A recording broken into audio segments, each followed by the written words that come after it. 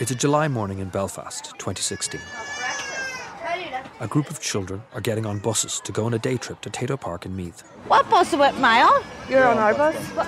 Every year, around the 12th of July, this community group bus their children out of the city to avoid the tensions around the marches.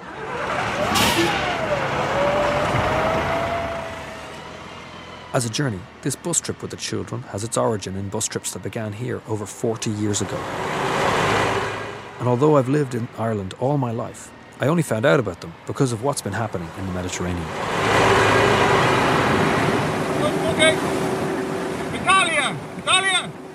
The crew of the Ellie Roisin have carried out their first humanitarian rescue in the Mediterranean Sea. The Med used to be associated with sun holidays, but latterly it's shorthand for the flight of refugees from the Middle East, Africa and beyond to Europe. They picked up 125 migrants from an inflatable boat. This crisis has prompted many conversations. Some are abstract, philosophical ones. Others are much more practical. If they come here to Ireland, could we really cope? I had one of these conversations about refugees with some monks in Glenstall Abbey, a Benedictine monastery near the village of Maru in County Limerick, where I live. I was trying to imagine what it must be like to flee a war zone. The fear, the uncertainty, the anxiety. The monks said that they knew. They said that their monastery was a temporary home to refugees fleeing a war. Really? I wondered. When?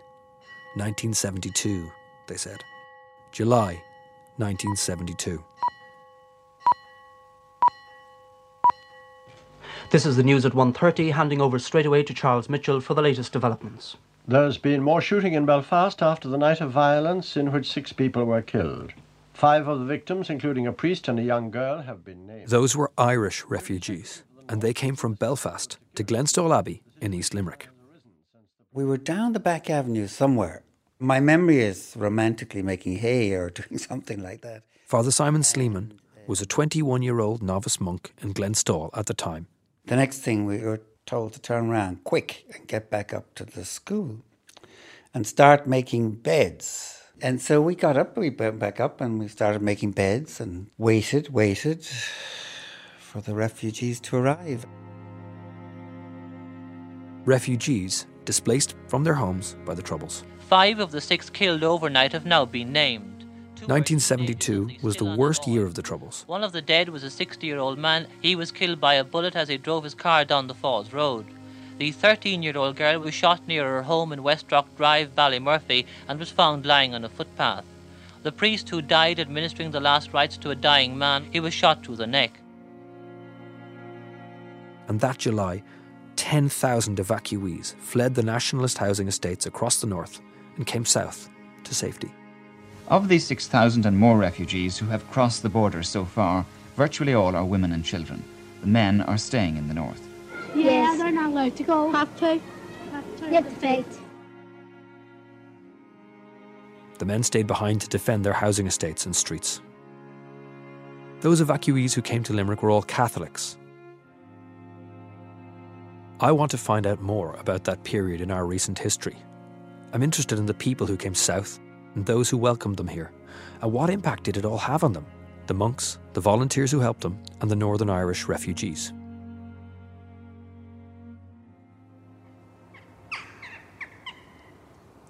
Glenstall Abbey in County Limerick.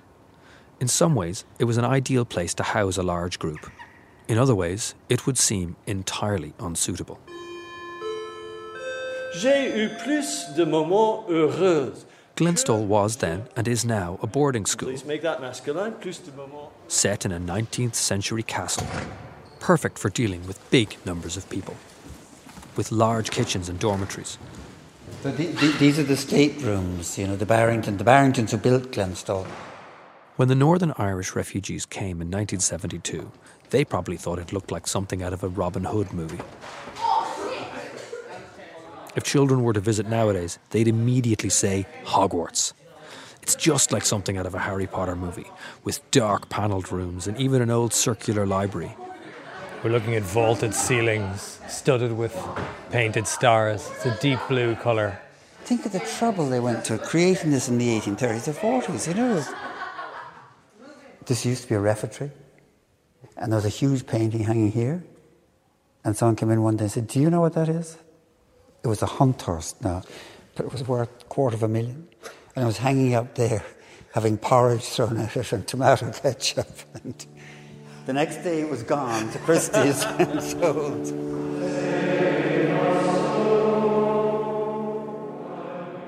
However, Glenstal was not entirely suitable for a large group of women and children coming in 1972 because, as now, it was then a boys' boarding school.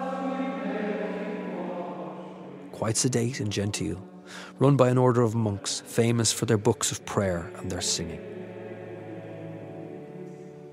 This is the place then that the Northern Irish refugees were heading to during the night of July the 11th and the 12th, 1972.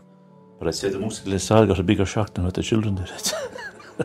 Connie Hayes, civil defence man. Lovely quiet life they had up there. And most of them came from, I suppose, middle class to upper class backgrounds, the monks of Glenstal. And they'd be used to the finer things in life. I'm not jumping as cursing and swearing. Scallywags running around the place. One of the evacuees was Gemma Stewart. She was 4 at the time and was travelling with her mother and siblings. She remembers being in Glenstal, but she doesn't remember the actual journey there. But my brother Jared does. He said that we were...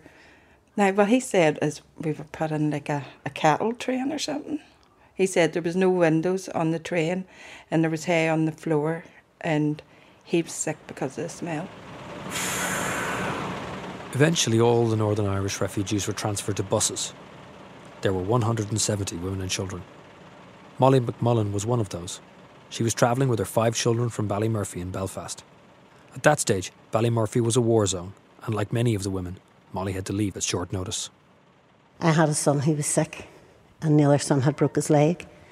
So whenever we were at Mass, the word came in, go down to the community centre and report any sickness or what that you have. So I went down and reported. So I was handed a couple of plastic bags, black plastic bags, filled them, and I says, what for? He says, they'll be up in half an hour for you. You're moving out. And I says, I don't want to move out, I want to stay in my house. And he says, with him being sick and the fella being in plaster Paris, what are you going to do if you have to run? And you have to run with your kids. He's in plaster Paris and he takes a turn. And well, just rather than have that happen, I went with them. If Molly had had to run with her children, this is what she would have been running from in 1972. I'd done a first aid course, and the day that we were getting our certificates, I went out for the go down. It was supper time, like, you know. And when I went out to the door, my old lad was shouting at me, don't you be going out, don't you be going out, because there was a bit of hassle and all. And I says, it's all right. You know, you just hoped you got out and back again, and that was it. And I crossed the road, and a bullet came that side off me. First the north, and a report from Tom McSweeney in Belfast. There's been heavy shooting in the Ballymurphy area. It broke out first at Corrigan Park, where 3 gunmen opened fire on the British Army from a water tower. The army gun battles, and we'd hide in the cupboard. The built-in cupboard you had in the bedroom, we had in there. We went to Belfast to talk to people about the summers of the early 1970s. When we stopped women on the streets in West Belfast and asked them about their childhood then, everyone had a story. I lived in a house in Spring Hill Avenue, and the bullet came right through the window and landed in the kitchen wall. This area, Ballymurphy, is at the foot of Black Mountain. During the Troubles, snipers would position themselves on the mountain and fire down into Ballymurphy, a bit like Sarajevo in the 1990s. My daddy brought the mattresses down into the living room because our house is at the bottom there, and the bullets were flying through the windows. So we had to lie on the floor in the living room. Mummy was near dead once. The bullet just missed her head. She just closed the door and the bullet came through. It was wild, so it was desperate. Meanwhile, back in rural East Limerick, the monks were waiting in Glenstal for their visitors. Also, waiting in nearby Doon were the local civil defence. We were all had to wait in our uniforms, all actually at the local pub, a pub at a time called Paddy Ryan's pub of Main Street, Doon. PJ McNamara, one of the civil defence leaders, there was a practical reason for them all to be in the pub that night. Pre-mobile phone days, we had to rely on the phone number of the actual publican. So he was the contact, and we were all waiting for the buses to arrive. About a dozen of us were waiting there in our full uniform with all our paraphernalia on and our rescue gear, because we were trained to do rescue with our boots and our helmets and our jackets and so on and so forth. As the civil defence were sitting in the pub that night in their rescue gear, someone began to realise there was a problem with what they were wearing. Civil defence uniform at the time was actually based on the British Second World War model. So we had things like leggings and hobnail boots and things. In actual fact, we had to all go home again and remove the uniforms because, of course, many of the children coming down were traumatised. They just would not be able to deal with a uniform body of any description, no matter how friendly or benign we were. So there was a moment when everybody had to go home to get rid of their uniforms and their helmets and their gears and come back in their civvies. And, of course, there were numerous false alarms that were coming, and then they were delayed, and then they were coming. Connie Hayes was another of the local civil defence personnel. And Mikey Mack and PJ and the lads came in telling us, red alert, we're all heading for Glenstall. Very dramatic. So we dropped our pints, finished them anyway, sat into cars and headed for Glenstall. So we were waiting when the buses arrived. The first one of the buses arrived very late. It was 2 or 3 in the morning by the time they arrived. Father Simon, the novice monk at the time. My abiding memory is counting them in the front door of the castle. There's busloads of people, women and babies, things that we were not really well cut out to look after. The trauma that the children were experiencing, not so much from the long drive down, but the darkness. I think the darkness coming down into County Limerick and the darkness coming up into Glenstall itself, I think added to their sense of, I suppose, bewilderment is the word I'd like to use. As I researched this documentary, people constantly referred to the refugee crisis in the Mediterranean. And while the scale is different, there are some parallels. No one was sure who was coming and how many. How long were they staying? What were their needs? Connie Hayes, the civil defence man, remembers talking to some of the boys who arrived in the boarding school in the early hours of that morning in July 1972. He discovered one of the small boys was there on his own. There was a group of 3, and 2 of them were brothers. Anyway, one fellow was about 11 or 12, and the other fellow was, I'd say, about 8. And there was no adult with him. But the third lad informed me, he was a real talkative and a cheeky chap, I'd say. And I asked him who sent him down. He says he was travelling with his mate, and he was going on the bus to come down south. The 2 boys, seemingly their parents had put them on the bus all right to come down. So he just jumped on the bus with his mates. And I said, do your parents know who you are? And he said, he says, I was passing, I saw my sister in the street. I told her I was going to the site of the lads. And that's all he knew about them. And I mean, there were no communications in those days, like the telephone or anything like that. So he came south, and his parents were told by his sister that he was coming south.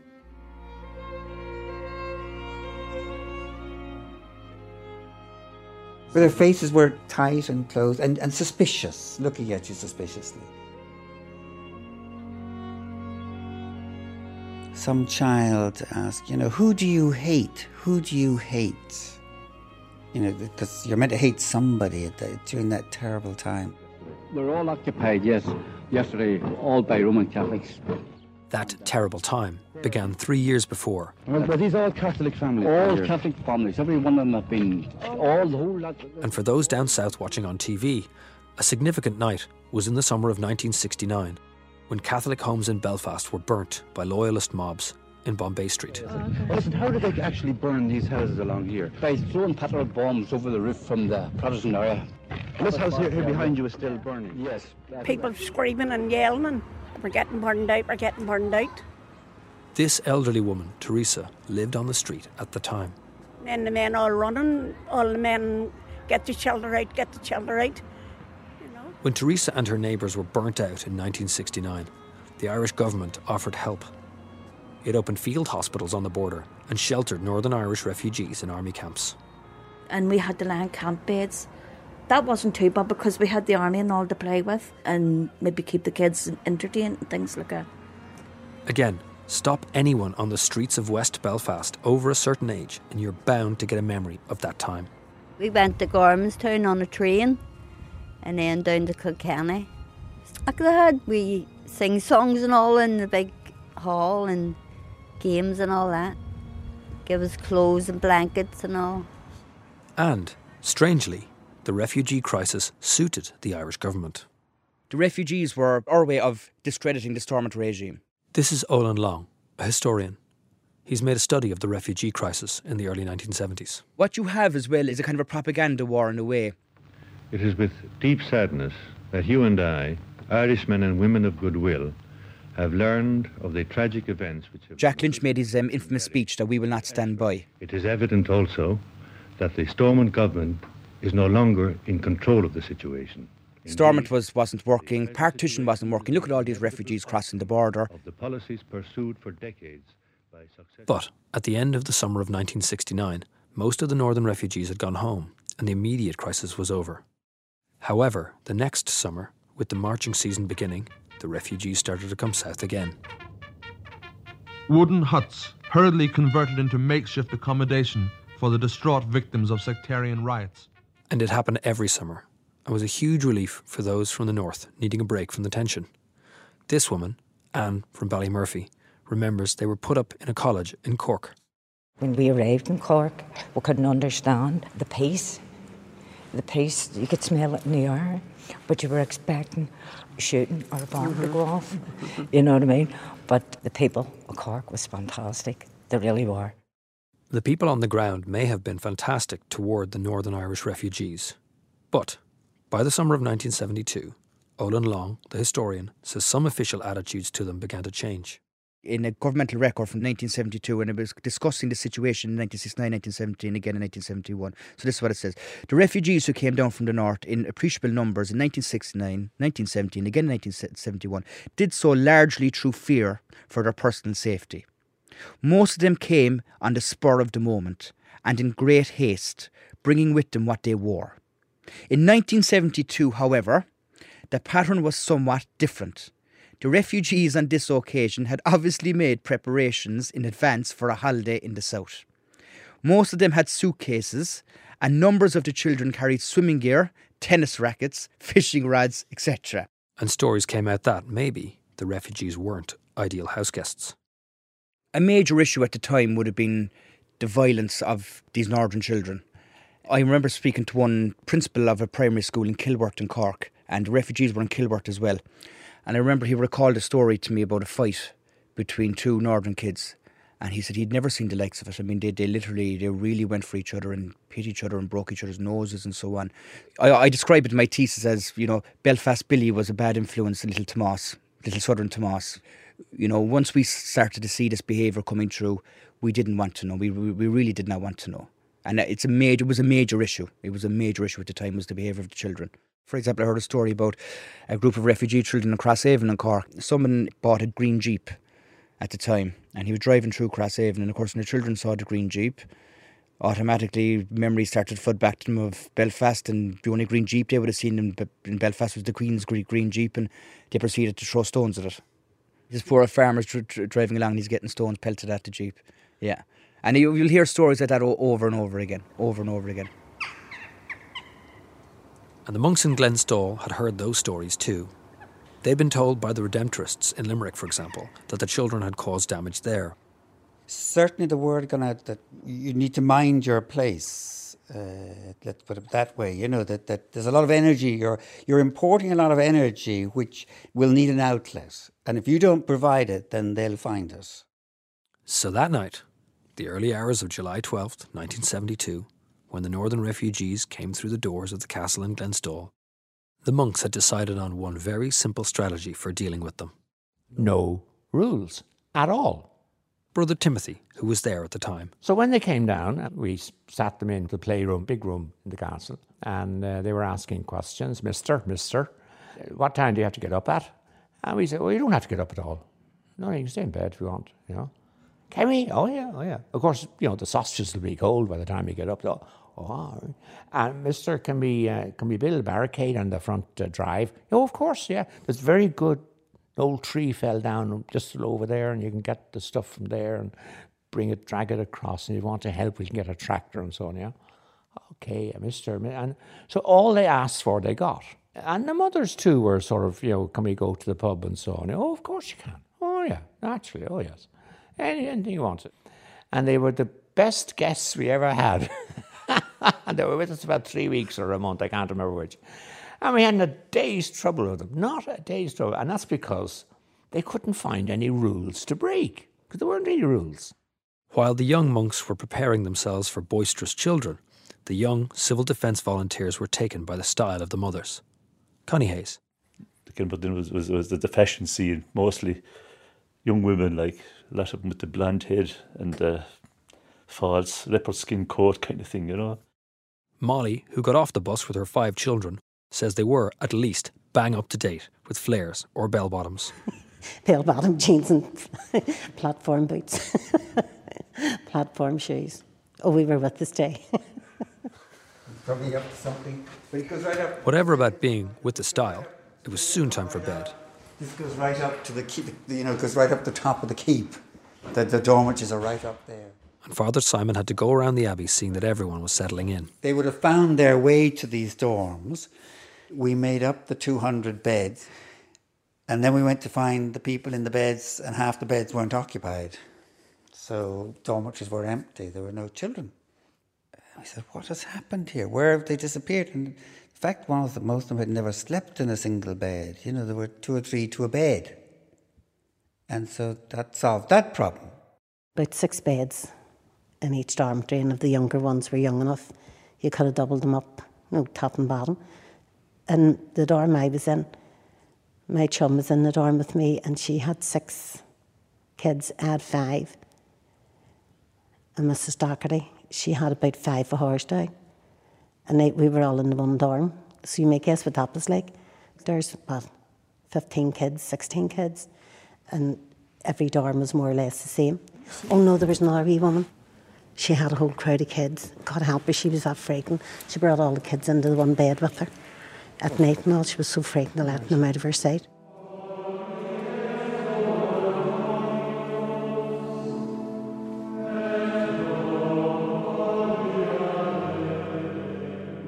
See, once everybody was all sorted into the rooms and all settled down, the peace that come over you.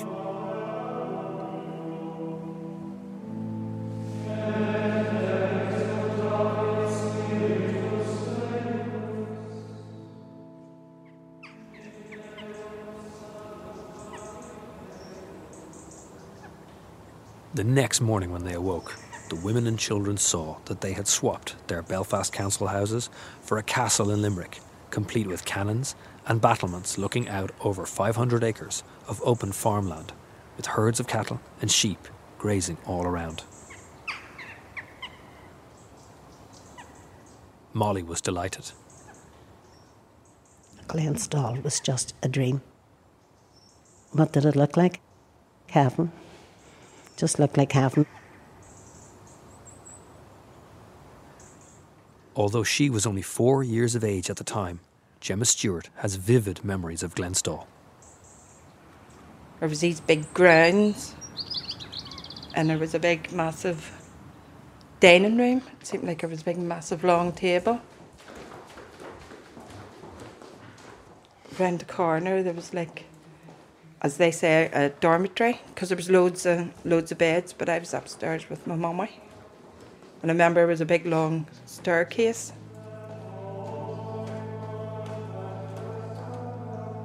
It's like a castle. It's even nicer than Harry Potter. You'd no moving staircases.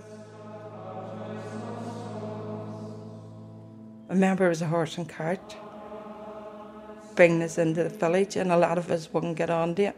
We just followed behind on the horse and cart because we were scared to get on it.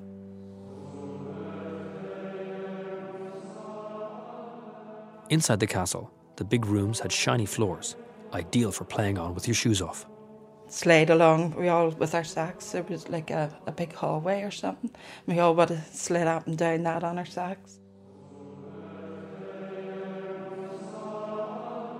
There was cannon guns up in the battlements, and the kids all went up and played on the battlements and climbed over the cannons and everything, so they did.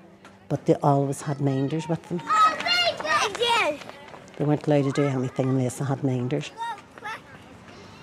While she was with that group of minders, Gemma became attached to one in particular. I seemed to be with him a lot. There was one day he'd given me a big bar of chocolate, and I was sitting on a wall, and I'd fell down into this, it was jaggy nettles, and I remember him coming over and picking me up and rubbing dock leaves over my arms and my legs, and I think there was still some on my face, and I was still holding on to my bar of chocolate, and it was melting in my hand. I was licking my hands, and he was trying to rub these things. I was crying and he was rubbing the things over me. I remember one day he came with a big pile of toys, but I was given a pram to play with. Don't know where the toys came from. There was Churchgate collections. Appeals went out to the local churches. Appeals went out for food, for example. A large amount of clothes were being provided by the shops of Limerick City. For example, Rocha Stores and Todd's, as they were called at the time. In actual fact, one of the difficulties we had later on was trying to deal with all of that material that was coming. Anoraks, blankets. Brother Christopher. Heaps of emergency stuff still to be distributed out here on the terrace.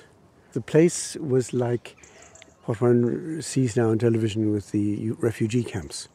And I think also, because they were in Limerick, it was associated with the Hungarian experience, which was only... The Hungarian experience was the arrival of 350 refugees into Ireland after the Soviet invasion of Hungary in 1956. And they would have seen the northern refugees in that context of coming without food, without clothes, with language difficulties and so on and so forth. That wasn't the case.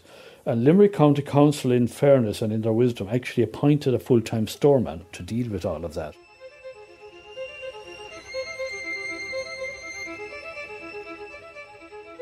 The monks in it were fantastic. And his Father Peter was the head abbot in it. He called me Wee Red. Don't know why, but he called me Wee Red. Maybe it was because of red hair. I was with the women a lot. I wasn't with the boys. The boys always got taken off with the monks to the farm and stuff. We very consciously organised the day and the night. There was a Father Peter Gilfeder from the north. He was in charge of sports in the school, and he had a wonderful capacity to get children playing whatever. You know, they could have a Coke can or something, and they could have them kicking it or chasing each other or doing something. He was very remarkable that way. But he had them chasing around the circle in the front of the castle, I remember. And the next thing was a car backfired. You know, cars don't backfire anymore, but they used to backfire and make this bang. And all the children, you could just see their immediate reaction, you know, was, oh my God, what's happened? You know, they were attuned to violent sounds. There was a couple of right few kids. Them brothers took them out into the farms and everything, and they were great with them. The other activity, because I was throwing stones at anything that moved, you can guaranteed to fire stones at it. So, you know, they were obviously conditioned, very much conditioned. The monks were assisted by a permanent group of civil defence volunteers at Glenstal.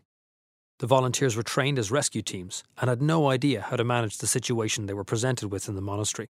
And many of the volunteers were young themselves. As the days progressed, it became more and more boisterous as they were allowed to go everywhere, really. The monastery was just open to them. One of the leaders, PJ McNamara, was only 24. He says their lack of preparation and inexperience affected their attitude to the Northerners.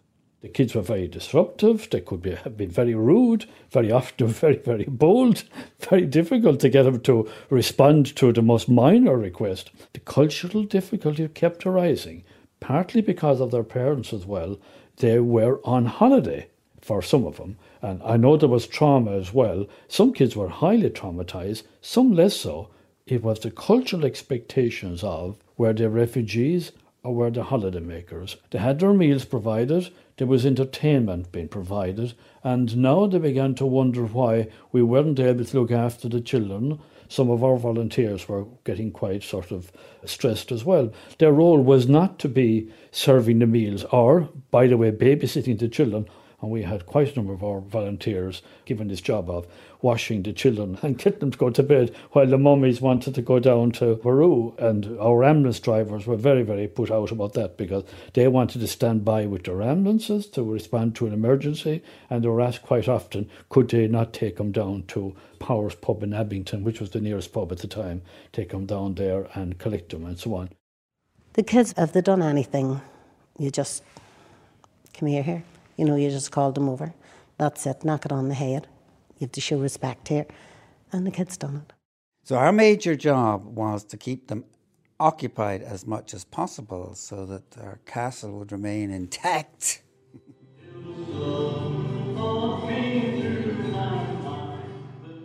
The ballroom, the Barrington's ballroom, and this is where we had the women and the children, or mainly the women in the evening, where we partied every night. In my memory, we partied every night, and great sing-songs and trad sessions, again, is my memory happening in here. Very happy memories of this space.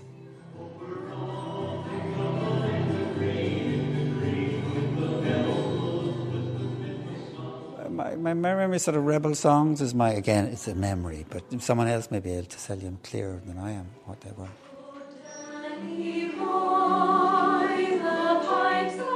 They brought the Bunratty singers and all, they came in to entertain us and all one night.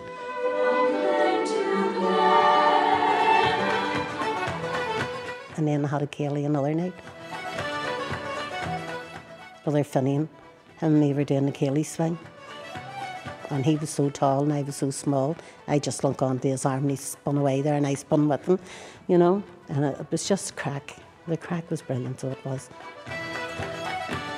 Well, I kissed her on the cheek, my lad, and kissed her on the chin. Don't be kissing me, my wee lad, I fear it is a sin, my lad, I fear it is a sin. One of the stars was Brother Kieran, was one of our, he didn't appear for about a week or 10 days, and then I remember some of the women saying, "Where were you keeping the film star all this time?"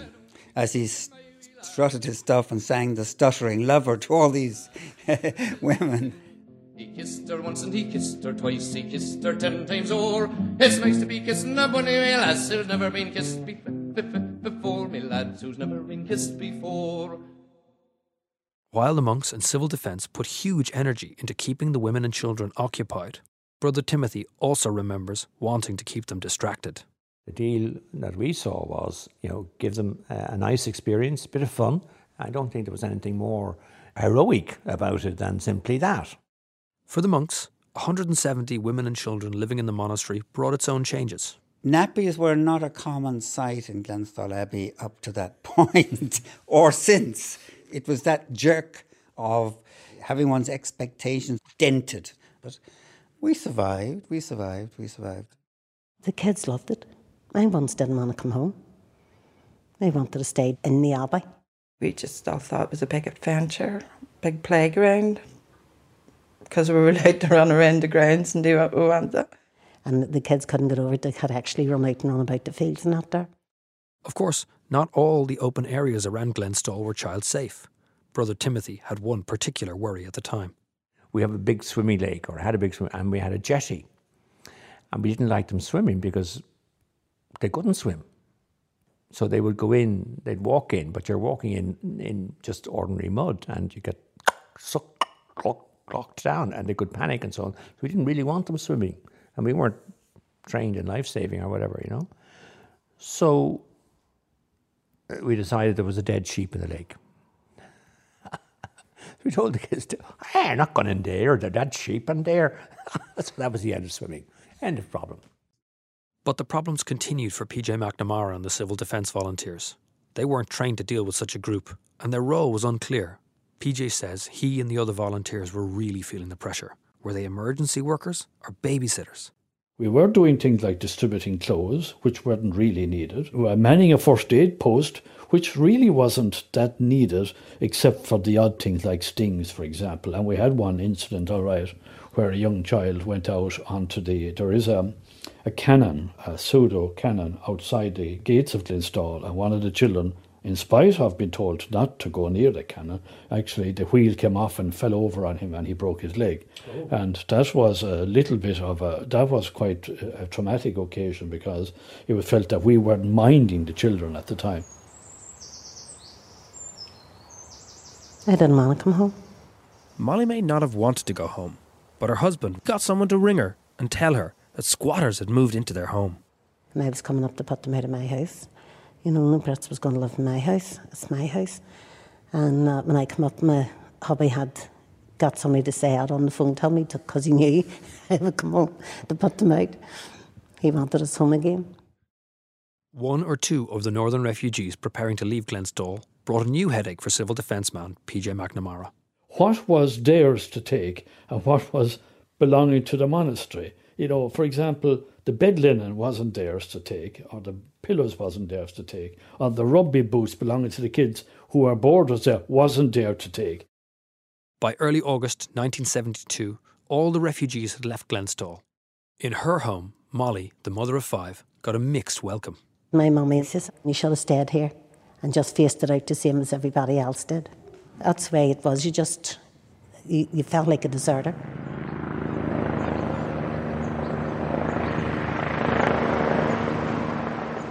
July 12th, 2016, Belfast. The annual commemoration of the Battle of the Boyne, Protestant William of Orange beat Catholic King James. Outside a Catholic church, the police are in riot gear. They have signs on their Land Rovers saying that the loyalist bands should only play hymn music while passing the church. But as they pass the church, this is what we hear.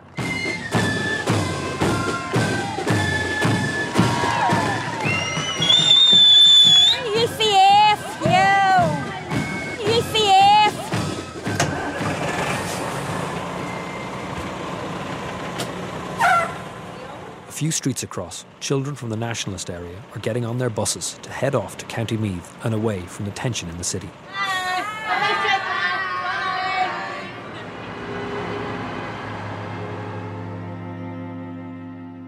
On the other side of the city, Gemma Stewart is in her kitchen. She's talking about her time in Glenstal. Father Bram, loved him, thought he was brilliant. And I think there was one called Oliver. She holds on fast to memories of her days there as a 4-year-old with her mother. When they got home, life changed for them dreadfully. Her brother, Brian, was killed near their home. He was shot in the head with a plastic bullet when he was 13. The army said there was a riot on, but all the eyewitnesses said no, Bram's standing talking to 2 wee girls.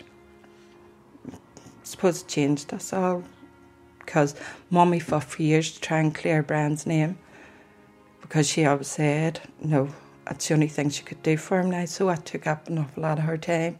She was going to court and going to England and petitioning people. Gemma says Glenstal was one of the last times she remembers her mother being really happy. Like she just said it was lovely down there, and the brothers were all lovely, and how well everybody got along with each other. She enjoyed it. I think we thought more about it after Brian had died, and I was thinking like that was a real good time we had, and then this happened, and I suppose the way things had changed for the family and all, it was...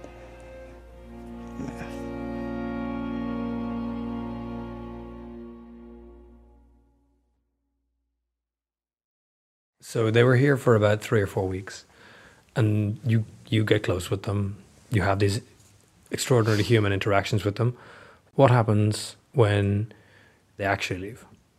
A sort of sadness that they were going, a sort of bereftness because of that energy and life that you were being surrounded by.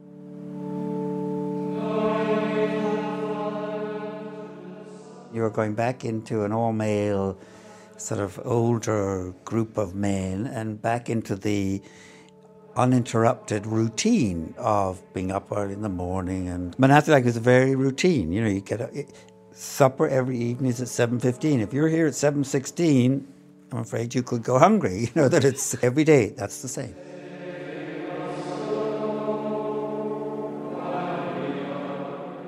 And to have this sort of imploding, intense energy in the place for it, you miss it.